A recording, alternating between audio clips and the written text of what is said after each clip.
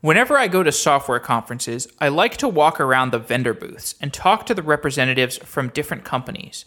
By talking to the vendors about their marketing pitches, I get an idea for how these companies are positioning themselves for the future, and the complex business landscape of software becomes slightly easier for me to understand. At recent conferences, many of the big vendors have been talking about their cloud platform.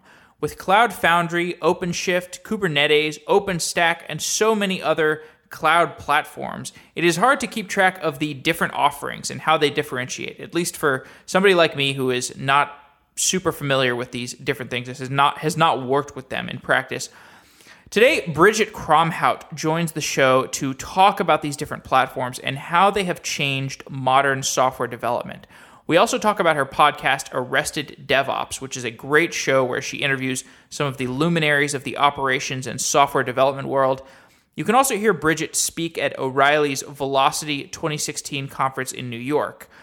And if you are interested in sponsoring Software Engineering Daily or you want to advertise on the show, please send me an email at softwareengineeringdaily@gmail.com, or you can forward this episode to your marketing department and have them check it out.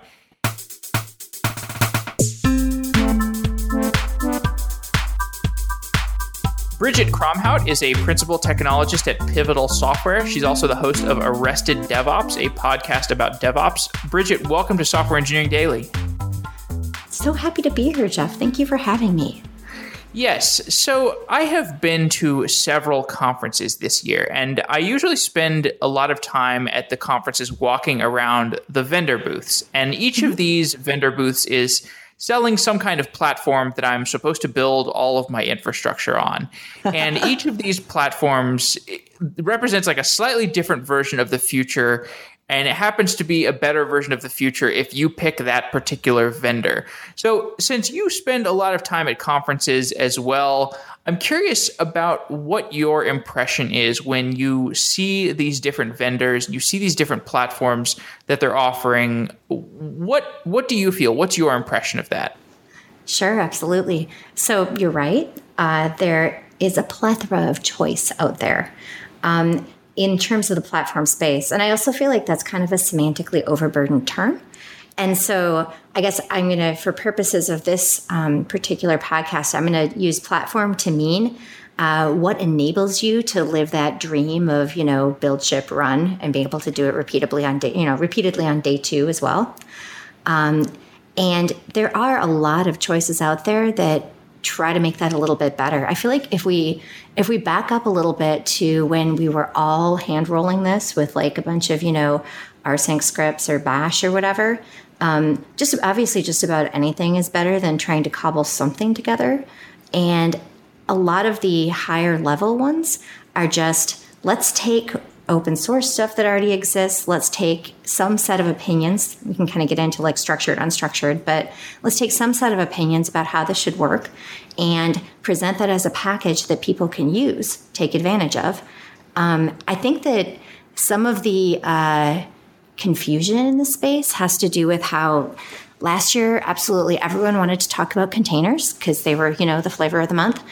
And this year, everybody wants to talk about scheduling and orchestrating those containers. And then some people, definitely my employer, Pivotal, would say the official party line is looking at what's going to allow you to operate at the speed and with the effectiveness you want to operate encompasses more than just those pieces. I guess it would be kind of like the 35,000 foot view. I spent a lot of time in planes, so we're not going to even go as low as 10,000 feet for that overview. But yeah, so that's kind of, there's a lot out there. We can kind of go into, what that whole landscape looks like. But well, sure. I think it'd be an interesting place to start with the discussion of how, that fashionability of going from like last year was everybody talking about containers. This year, everybody talking about schedulers. And you're saying Cloud Foundry, or Pivotal at least, has a slightly different view where it sounds like it's more of a pragmatic, developer-driven view rather than based on fashionability or trends, or being able to boil it down to a specific ideological argument. So can you give more of an explanation of what that actually means when you say like how Pivotal is thinking about things? So, sure. So I think that from the pivotal point of view, and I would agree with this, something like containers or scheduling of same is necessary. It's just not sufficient. So focusing on that stuff is really, really interesting to a small subset of the population. But a lot of people in this world do not, even people in tech, do not necessarily need to think about the exact format of their container. It's like, okay, Docker open source runc, the OCI exists, done. Like this isn't really something we need to debate. So they're not focused necessarily on the exact format of the container so much as, or like the exact bin packing that happens with the scheduler or whatever.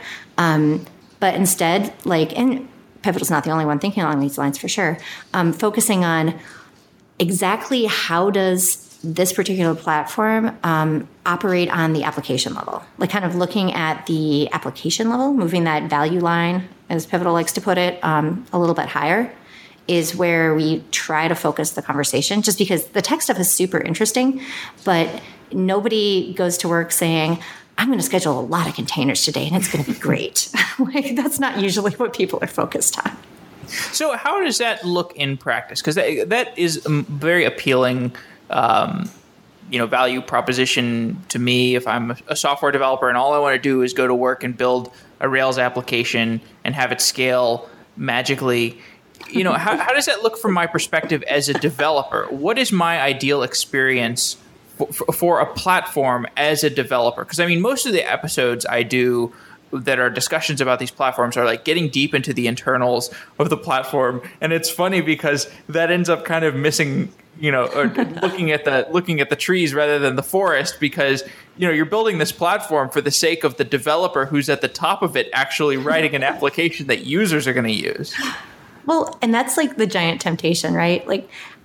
I was on call for production infrastructure from 1999 until last August. So I'm an ops person through and through. I'm really excited about and interested in those details. But I try to remember that as fun and exciting as those are, if the developer wants the experience of my application works the way I tested it, everything I was able to test myself is going to work more or less the same, asterisk, terms not valid in the lower 48 or whatever. But it's going to work more or less the same in production. That's what a lot, not all, but a lot of developers want. They want the ability to feel like they were able to conduct whatever tests they could test locally before they, shipped it somewhere. And that's kind of the promise of containers. But we probably, all of us who, have some mud on our hands are well aware that there's the promise of containers and then there's fighting with overlay file systems and running out of inodes and all of the things that actually happen. I know I'm kind of getting away from your point here, but I'm going to bring it back, which is to say the developer experience with using something like Cloud Foundry is kind of like having your own Heroku, whether it's in your data center or in your AWS account or whatever. So you have this CF push experience. And then whether or not you've turned on a feature flag to use Docker, you're either pushing your code and leaving the build packs in the hands of the platform operators, or perhaps you're pushing an image, like a Docker image that you've created. And we need to talk too, of course, about controlling the provenance of one's images. But you're pushing an image and then letting the platform handle all of the pieces like the centralized log aggregation and the auto scaling and the, or just, scaling in general, the self-healing, nobody really wants to be paged because, node 48A is dead. Those days, fortunately, are mostly over. So that's the developer generally doesn't want to be focused on that stuff. Not to mention, of course, so many organizations have this really frustrating ServiceNow sort of experience, which, we all know ServiceNow is service never, right? This is kind of you open a ticket, you wait, you get that VM, but then the VM isn't wired up with exactly what you want. And I talk to a lot of people who are and then we go back and forth about the firewall rules. And I'm so in something like Cloud Foundry, and again, Cloud Foundry is not the only answer in this space, but in something like Cloud Foundry where developers can self-provision previously whitelisted backing services, for example. They want another database? Okay, get another database within whatever reasonable constraints the platform operators have established. They want some Redis? All right, good. Now you have a Redis instance. Like, there's this, a lot of large enterprises aren't super comfortable letting people run their AWS bill up to whatever they want it to be. But at the same time, the promise of something like Elasticache that means you can go get your Memcached or Redis without too much haggling and back and forth with somebody who's acting as keyboard as a service, like this simplifies a developer's life to the point where they might actually be able to focus on developing. I guess would maybe one way to put it. So you touched on one thing there. You mentioned container provenance. What are you talking about with that term? Oh, sure, absolutely. So imagine, if you will, a Docker file, and it says from something. Say it's from Ubuntu 14.04. And then you've got a bunch of apt-get install, God only knows what, without versions. And then you've got a bunch of add of whatever is in the developer's CWD. And then you Docker tag that and you Docker push it. And that's basically not a reproducible experience, right? So like whatever they got, from the apt-get install from whatever mirrors they're using at that very moment is maybe not going to be the same later. This kind of whole idempotency thing or whatever.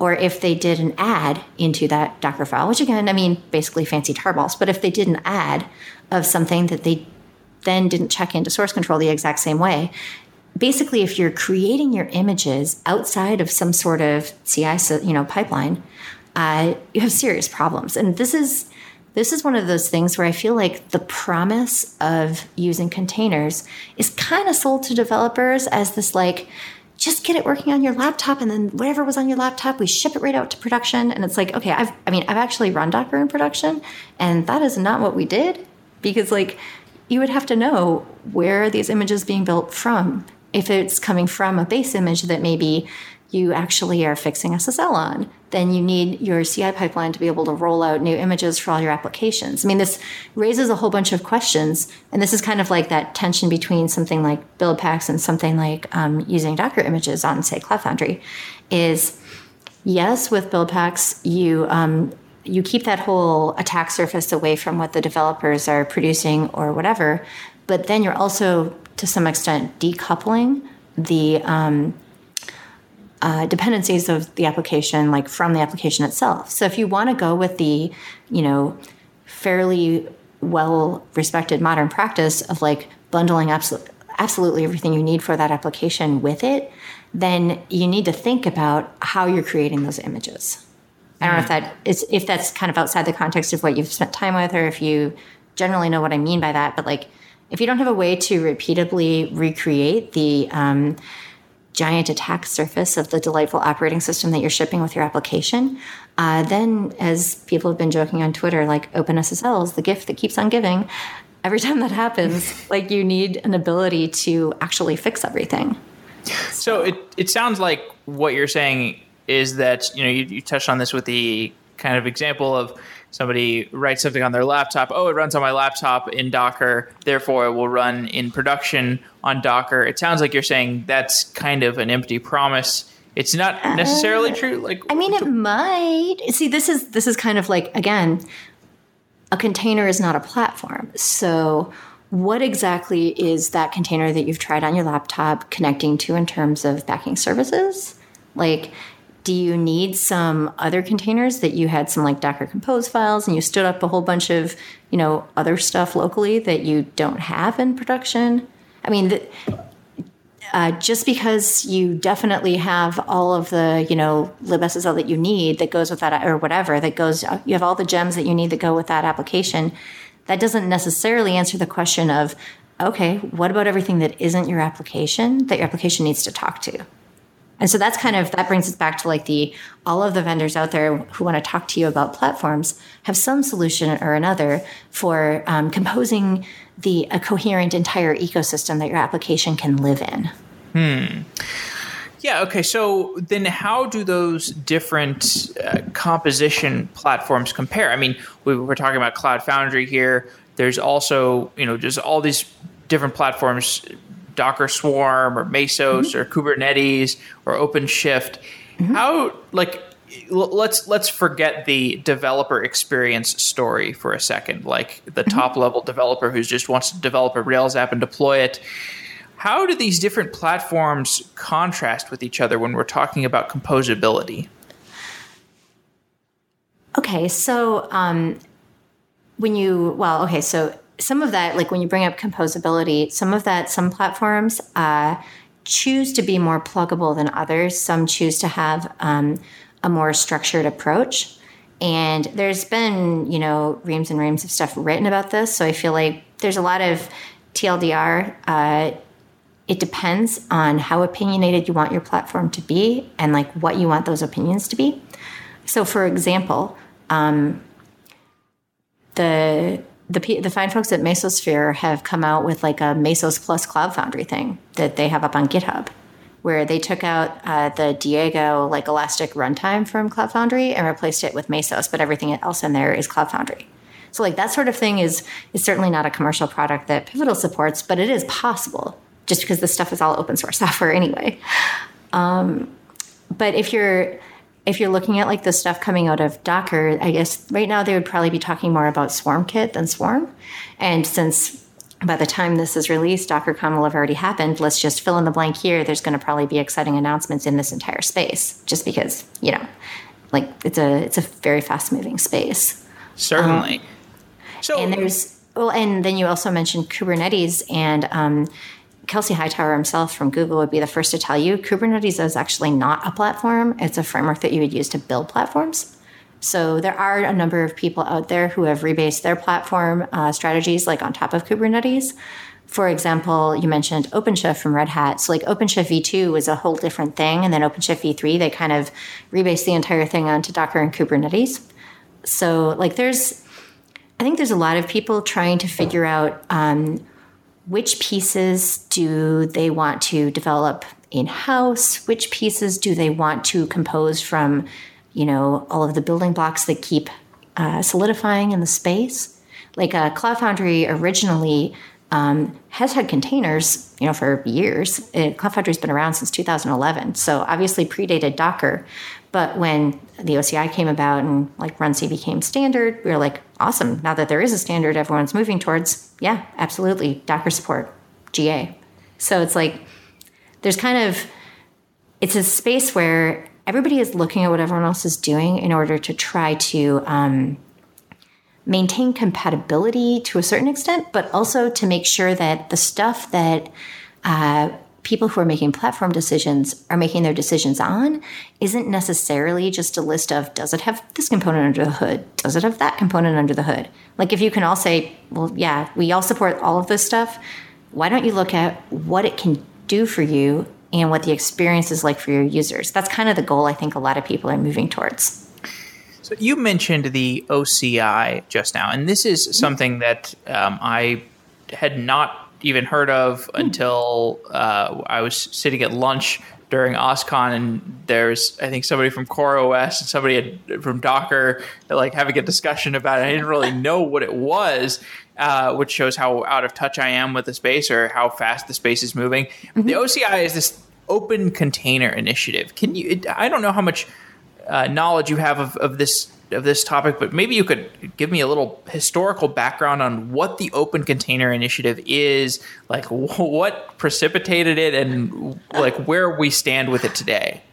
I can try. I'm definitely a little bit of an outsider to this space, but I think the most important thing to consider is that when people who are not completely steeped in this stuff are trying to make decisions, and it looks like everybody in a given space is, it's like high noon at the OK Corral. A lot of decision makers are just going to say, let's wait 6 months. Like maybe we'll put containers on the agenda for 2018 when this all shakes out.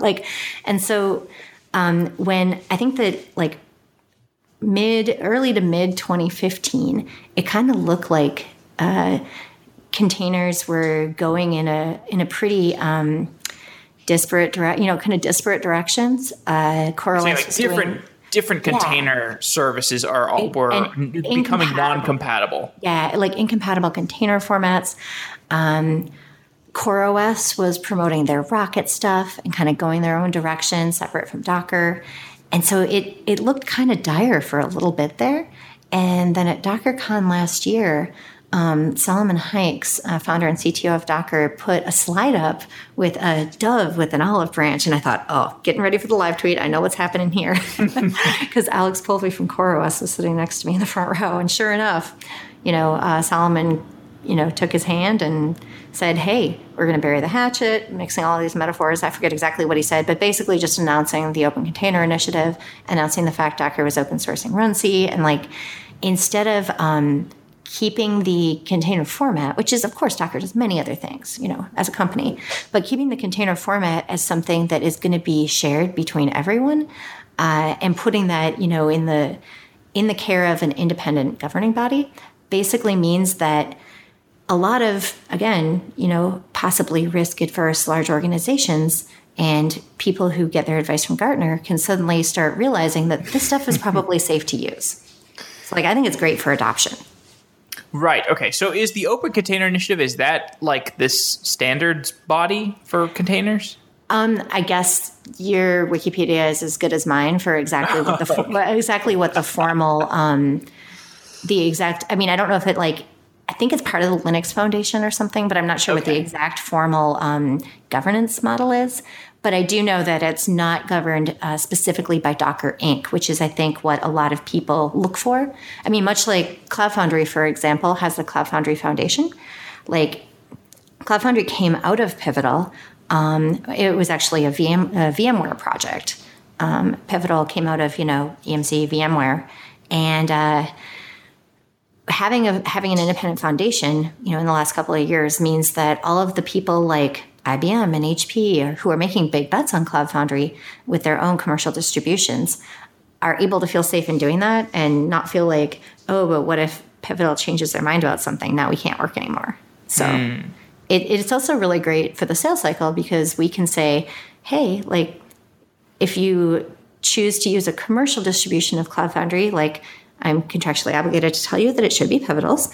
But if you in some way feel uncomfortable with that, you have other options and you aren't trapped. Because for some reason, people don't really love lock-in. So having the ability to use something else, whether it's, hey, I've got this whole S3 bucket full of Docker images and I want to use fill in the blank. I want to use, Docker Cloud, or I want to use OpenShift, or I want to use Cloud Foundry.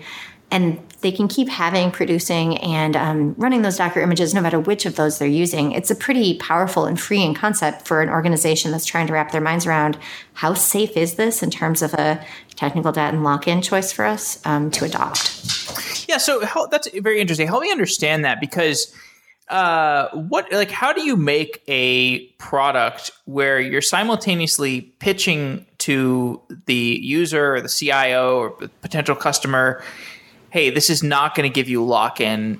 How do you simultaneously do that, but also have a defensible business model? Because it would seem like the problem with that strategy is that the defensibility of your business model is based on this moat. How do you want to lock people in? So how do you build something that has both low switching costs and a defensible business model? Sure, absolutely. So I can't speak to anyone else's specific pricing or business model because I really don't know. But from Pivotal's point of view, we have a subscription model and it's usage based. And so that incents us to make sure that the paying users of our commercial offering are finding good value in it, getting good value out of it, and want to keep renewing and increasing their consumption. So for some of the differentiators between open source Cloud Foundry, which of course is great and a lot of people use, and then commercial Cloud Foundry is that, specifically Pivotal Cloud Foundry is with the open source version, there's a lot of glue you end up building yourself or just, getting off GitHub, which for some organizations is fine. And you can imagine certain verticals and other organizations where that's just git clone whatever is not something that their auditors or whatever are going to sign off on. But so some of the differentiators are things like we have pre-configured tiles, like integrations with all sorts of backing services that otherwise you would probably have to write your own custom service broker in order to connect to. So if you would like at the touch of a button to have a Cassandra cluster or, commercially supported Jenkins from CloudBees or, MongoDB or whatever it is that you want to get, or a whole bunch of AWS stuff that, for example, or GCP stuff or Azure stuff, where you might not want to give the, say, developers in a specific group the IAM credentials in order to let them spin up specific things. You might want to restrict it a little bit more. Again, this is obviously relevant to the interests of companies who have, more than just a startup with a few people around a table who all have proud AWS credentials. But if you want to do like more role-based access control, it's possible to say, this group of people can spin up these specific, types of, say, RDS instances, but we don't want them to use Aurora yet. Stuff like that. Sure. And then they can spin them up and connect them to the platform, and it's like all built in. There's also, of course, the commercial support, and there's a pretty broad range of services. So like people who want to, try something commercially, a lot of times they do POCs. Maybe they want workshops. Maybe they want people to come in and kind of work with them to facilitate their whole IT transformation that's going along with this. A lot of places like, say, Home Depot or Allstate, and they've spoken at like Cloud Foundry Summit about the kind of changes that they've made with their velocity, where they have they start moving applications onto the platform and find that they can iterate a lot faster than they were. But then that means that everything around, say, their change control processes has to be reexamined. Allstate was talking about how they had to kind of free themselves up from the obligation of sticking to their giant old checklists or whatever, because nothing's the same anymore, right? Like everything is different. So holding on to the way that they were doing stuff turned out to be the thing that was slowing them down the most. Yeah, that's fascinating. We did an episode about the Allstate DevOps movement a while ago, and it was pretty popular. And I do want to get into that discussion of DevOps a little bit later. But here we're having this discussion of platforms, this interesting discussion of platforms. But the cloud infrastructure discussion, I think, is equally interesting. And that's basically lower down the stack of the whatever Kubernetes or Cloud Foundry or whatever we're talking about. Fine, Kubernetes is not a platform, but at the higher level. So I did a show. Sure. It's a component. Okay, sure. So I did a show recently about Google, and they're moving internal services onto Kubernetes hosted on the Google Compute platform. So Google is quite serious about this cloud thing, about contending with AWS. And of course, the first mover advantage of AWS was so strong. Everyone has expertise in AWS. Fewer people have expertise in Google Cloud. What is your impression of the infrastructure provider competition? How is this shaping up, and how are people going to ever stop using AWS as the kind of like de facto thing because it, and is the cost really that much different than Google? What's your impression of this infrastructure level? Yeah, so IaaS is a really interesting space, right? For all of the reasons that you just mentioned, and also because when you say people, I feel like, I kind of want to put asterisk for some values of people. For example, there are a number of people say, organizations rather. I guess corporations are still people, right? Have they fixed that yet? But there's a number of organizations like, say, Home Depot that are not particularly interested in giving Amazon a whole bunch of money because, as they put it, that would be kind of like running our infrastructure on Lowe's. That's not what, if they see somebody as a competitor in their space, they're pretty interested in using one of the other IaaS providers. So there are actual commercial reasons why some people would be resolutely against Amazon, just for their own competitive reasons.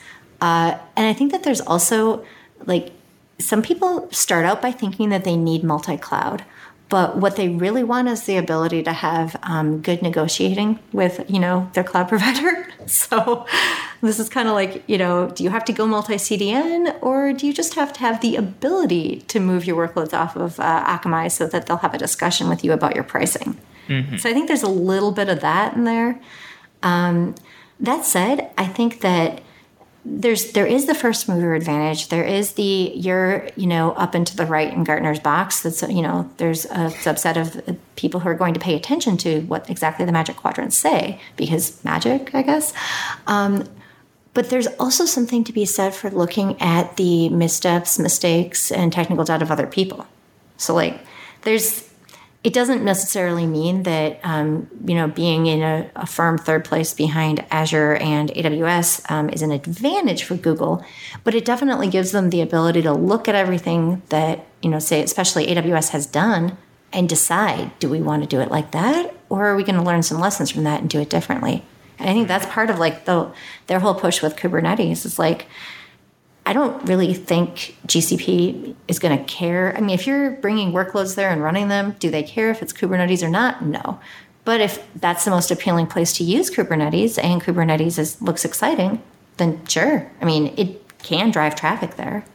So, I mean, I'm not going to say that it's the only reason it exists is as a loss leader for GCP. I mean, I think there's a lot more to it than that. There's obviously lessons from Borg and what have you, but there's a lot going on in that space, I guess, and that's without even considering, and we're only talking about giant public cloud.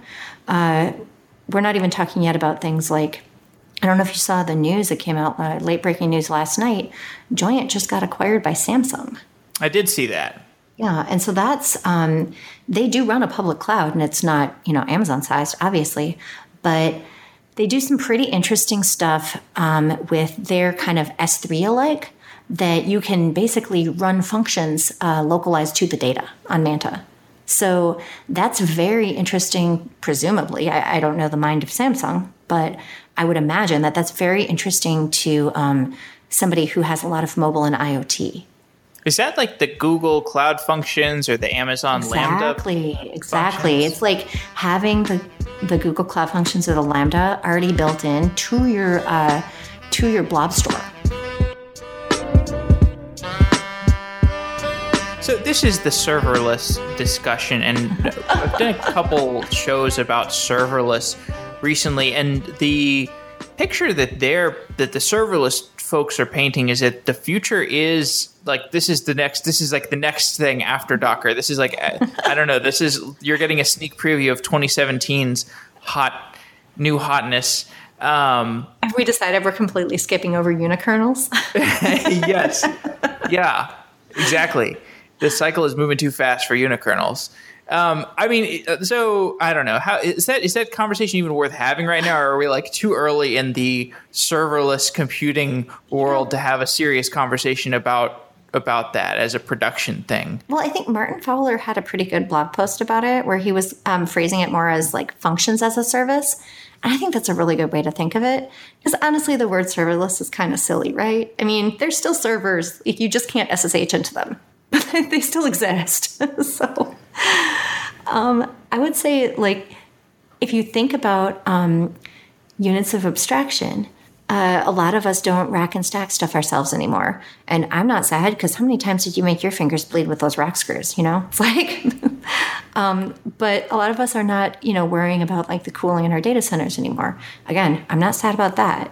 But then if you've abstracted to infrastructure as a service, then you start getting into the handing people a VM as a unit that you expect them to consume is not necessarily what a lot of developers want to manage.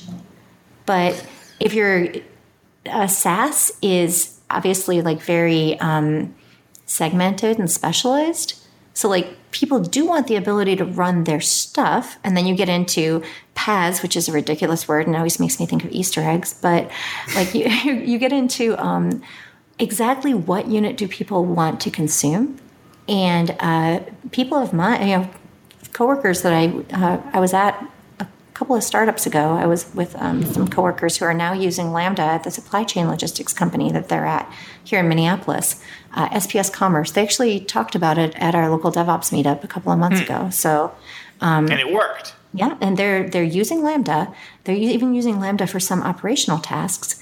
And this is kind of along the lines of, that server that was kind of the special snowflake that you just kept limping along with because you had all the important cron jobs on it, that sort of thing. if you look at, say, HashiCorp's Kronos, if there's distributed cron is still kind of a tricky problem, but having like jobs that just fire and then you get some sort of status as to whether they ran or not, it's really useful for like ETL type stuff, or the kinds of things that a lot of companies need to run a job from time to time, maybe on demand, maybe periodically. You know what I'm saying? So like there's definitely a use for that. And if you think about it, that's something people have been using for quite a while. The only difference with this is instead of having the stuff run out of a cron tab file on one of your servers, and if something happens to that server, hopefully the cron tab file gets like hot migrated somewhere else. You know what I'm saying? Like instead of that, this is just fire the jobs off, kind of more like working with something like Amazon's SQS, or with SNS, like subscriptions and topics. It's like there's a lot of components that people have been building on that do this sort of thing. And I think GCP, or the Google Cloud Functions or Lambda is going that direction. And there's definitely things that it makes sense for. I guess I would say the big caveat there would be just like microservices are not magic and don't actually solve all your problems, because like building fault-tolerant distributed systems is actually not easier than everything else. And so it's like, imagine taking a monolithic application, the Rails app you were mentioning earlier, like the kind of applications a lot of orgs are still writing or have legacy code of.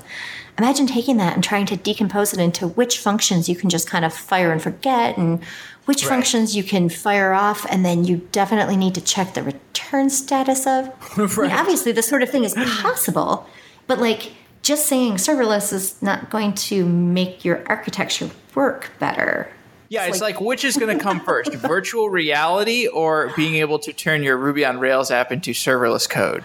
Well, I mean, again, like you have to, when you're decomposing it, just like if you're decomposing something into microservices, you have to look at, and this is kind of back to the operational characteristics of your application, you have to look at what are all the failure states. If you're gonna apply something like Kyle Kingsbury's Jepsen to this particular distributed data store, how does it behave when it actually breaks? Like, what does it look like when all of the things that could happen do happen? And you can imagine that with functions as a service or serverless or whatever you want to call it, you have to think about that stuff a lot more. Which is that kind of brings us back to platforms. Like, if you want to create something that and the average developer can put their code in and it will just work, then you might have to give them more guardrails. You might have to give them like kind of the contracts and promises of, if your app behaves in this way and has these operational characteristics and this amount of operational maturity, then it can work given these constraints, right? So like if you, for example, if you want to be able to autoscale, like, which sounds magical until you realize that your backing data store is not going to autoscale. So like, if you want to autoscale, that's cool. In what way are you interacting with all of your state and your persistence? And like, how much session stickiness do you use? And like, this stuff is all possible and this future is within our grasp, but there are so many operational considerations there that I feel that the hype cycle tends to ignore, because it's never fun thinking about all the data janitor work. No, it's not. And so you mentioned Kyle Kingsbury, and I actually was listening to his episode of Arrested DevOps, which is your podcast, earlier today, and that guy is pretty funny. He's great. Whether you like BDSM or distributed systems, he is just really hilarious. And so, I mean, given that you are the host of that podcast, I do want to talk some about DevOps. You've been an engineer and a sysadmin since the early 2000s. So you have had a front row seat to 90s, actually. Since what? I've literally been getting my paychecks through typing stuff into a Unix prompt since 1994. 1994. I started doing that in college. So my first full-time job was in 99. On call for production at an ISP. So, but yeah, I did actually start typing stuff into a Unix prompt for fun and profit in 94. Yeah. Okay. Wow. So that's two .com or two economic crashes worth of insight into how companies are built and cloud services. And so you've had a front row seat to the rise of the cloud. And you can draw, we can draw a line from the first days of AWS to the current world of platforms that we use today, how to manage those cloud services. And you've obviously you saw the attempts at cloud in the 90s when it didn't really work. So, I'm very curious about the lessons that you've learned from, that long career arc and how that has brought us, like these pain points that have gotten solved over that time, the pain points about operational work and developer work that have kind of congealed into this thing that we call DevOps today. What's your? I find that everybody who has some experience in this area, they kind of have a slightly different perspective, a slightly more interesting perspective on how we've gotten to where we are today. So, what's your impression of how we have arced to where we are today, and what, because I think that informs everybody who is a commentator on this fuzzy thing that we call DevOps. I don't know. What's your perspective on that? How have you arrived at your current views around DevOps? Well, I guess what I would say about that is that there's, going all the way back to the 90s and like the BOFH, bastard operator from hell attitude of how you interact with those users of your systems, those pesky users, especially if those users are developers who you assume they probably want to YOLO some shit out into production to make your day worse.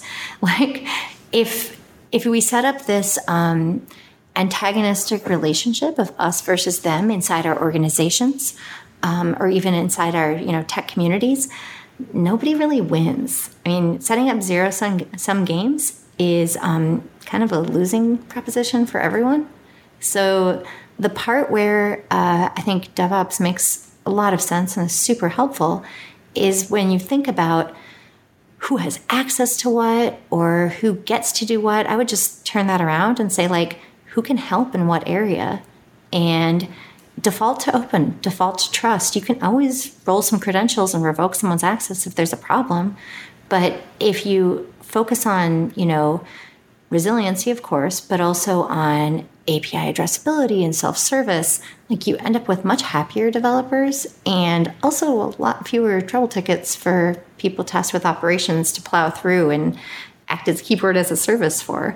So, it's obviously like a major productivity win and major cost savings for many organizations to move towards a model where people are more empowered to get their necessary work done, while also hopefully having just better interactions with their coworkers, because there's a lot less, siloing and throwing of tasks over the wall and then being, iterating back and forth with trying to get some, that oscillation of trying to arrive at what someone wanted when you could have probably empowered them to self-service it if you devoted some resources to that in the first place. I'm not sure if that's what you were getting at, but I guess that's kind of what I see as, like, that's the practical reality of if an organization is operating with a more DevOps mindset. Those are the kind of benefits they start to see. Yeah, no, that definitely answers my question. It was a super general, broad swathing question. But one thing you discuss on the podcast is that sometimes an organization will realize that the relationships among the software team is broken, and the organization needs to decide how they're going to bring the DevOps to the organization. And it's funny because the vendors at the conferences that we both attend, these vendors are not just selling these platforms, they're also often trying to sell the DevOps, whatever that is. Like, however you get it in a box or in a download, you've got the DevOps now. And if I'm a software company in this situation, like I'm not going to be seduced. Like, you can't buy your way out of it. What obviously there's not a packaged product that I can procure that will give me the DevOps. And you've also given a talk that you said containers won't fix your broken culture. What are the points that you're trying to make here about how you can't buy your way out of this problem and you can't just deploy Docker and have it fix your culture? Well, so good tooling definitely helps, because all the friendliness and good intentions in the world are not going to make getting that VM faster if somebody has to artisanally hand whittle it. So I mean, obviously good tooling is going to speed up delivery of, collaboration between teams and that sort of thing.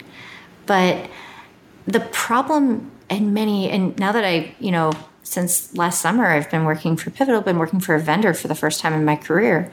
And also like not working in direct operations myself, but in tech advocacy, which means that I spend a non-zero amount of time, like you said, at conferences, but I also go in and talk to customers and prospects and hear about the dysfunction inside their organizations. And one of these common themes that I just keep hearing is that a lot of people in a lot of parts of the organization want change, but there's a lot of resistance to something that could be perceived as making people's lives more difficult if they have to learn something completely different, or maybe what's going to happen to all of our jobs.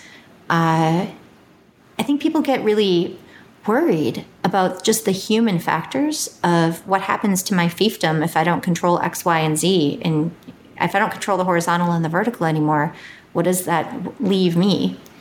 And I think that that's the place that a vendor coming in and saying, not only are we going to provide you some tooling that's going to help you with this transformation, but we're also going to hold your hand through some of these cultural changes. And some vendors offer, consulting services, like transformation services. I would say while somebody certainly could sell you DevOps in a box, you can't successfully buy it on account of that box is actually empty.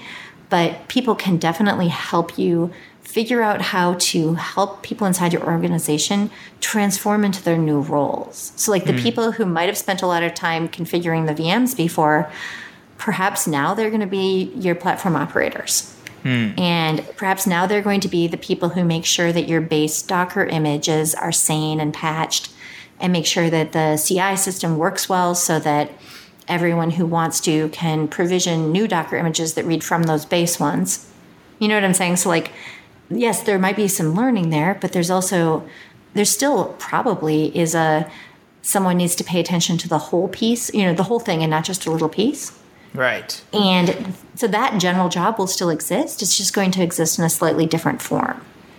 Right. And so talking about companies that have successfully adopted DevOps and they've got the flywheel spinning, there's this postmodern version of DevOps where people at Netflix, for example, are talking about no-ops, and the Google people are talking about site reliability engineering. And my impression of these variations on no-ops or site reliability engineering, whatever you want to call it, my impression is that they focus on an even higher degree of automation. And basically the idea is that if a problem occurs once and it requires manual intervention one time, that's okay. But after that, it should be automated away.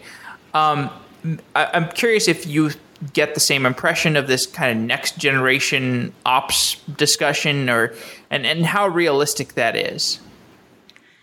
Well, I think that, first of all, no ops is also another kind of silly term, because I think Kelsey Hightower of Google was just tweeting something about how if you're kind of hung up on this no ops thing, you might not want to try to spin up a Kubernetes cluster because, oops, that requires ops.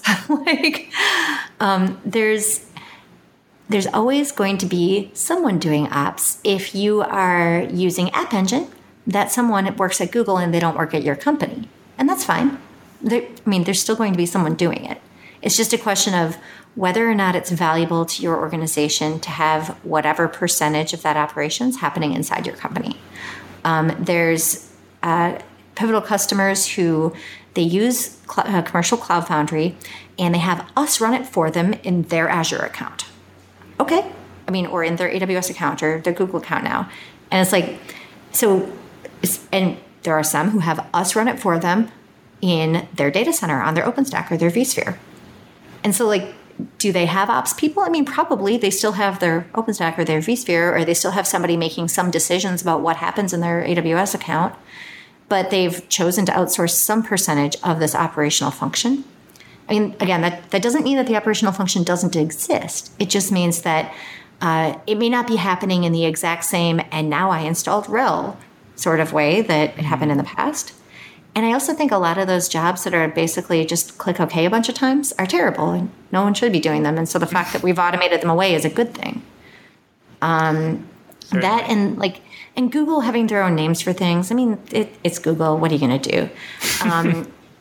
I would say there's kind of that meme, and I curated a really exciting modern infrastructure track for Velocity that's going to be next week. So maybe it'll be over by the time people hear this, but for Velocity Santa Clara. But we have a number of good tutorials and also speakers. And one of the speakers, Gareth Rushgrove of Puppet, is going to be talking about the meme of Google infrastructure for the rest of us. And, is this a good thing? Is this what we should be focusing on? And I don't have spoilers for his talk. I can't say for sure what he's going to say. I think my answer to that would be basically, what are the results you're trying to get to? And let's focus on what is going to get you to those results. I mean, I guess, being a Methuselah of tech, I've seen so many people focus on the tools to the exclusion of what the tools can do for them, that I just kind of want to wave giant signs that say tools are necessary, but they're not sufficient. You need to look at what you're getting out of it. You're not actually, I think I've said in a couple of conference talks now, as it turns out, it's not actually mandatory for you to run a Markov bot on the front page of Hacker News and instantly install everything you hear about on your production infrastructure that day. As it turns out, I've been doing it wrong. You don't have to do that. And most people who are successful are not doing that. And so I think that we have a lot of hype in at least the corner of tech that I play in, but I try to keep it real to a certain extent too. I was talking to, I think I was just tweeting the other day about an enterprise that I was talking to that was very excited about their adoption of this year. They're getting themselves some Git and some CI and some configuration management. And I'm like, you know what? That's great. It is yes, great. You're getting it in 2016, and some other people did it before you. And you know what? A lot of other people don't have it at all. Exactly. And the fact that you've decided that this is important and you're investing in it is really important, and it's really You're not useful. on COBOL anymore. Well, and I mean, whatever COBOL you have, Now it's in Git. Well, you're at least having. It really, some of that honestly comes down to how easy is it for you to hire people. Right. Technical debt can get to the point where if you show your tool suite to a candidate and they say, oh, I'm going to back away slowly, I don't want to work with any of that, you may have let it go too long. So there is an outer limit to how long you should go without updating stuff. But I would say that a lot of organizations out there that are trying to buy themselves some DevOps or whatever, what they probably really should do is just talk to someone. It doesn't even matter which vendor. It really doesn't. I mean, obviously you should probably talk to Pivotal, but there are lots of other vendors. Just talk to someone who, and this is what I think is key, who is not going to just sell you some licenses and disappear.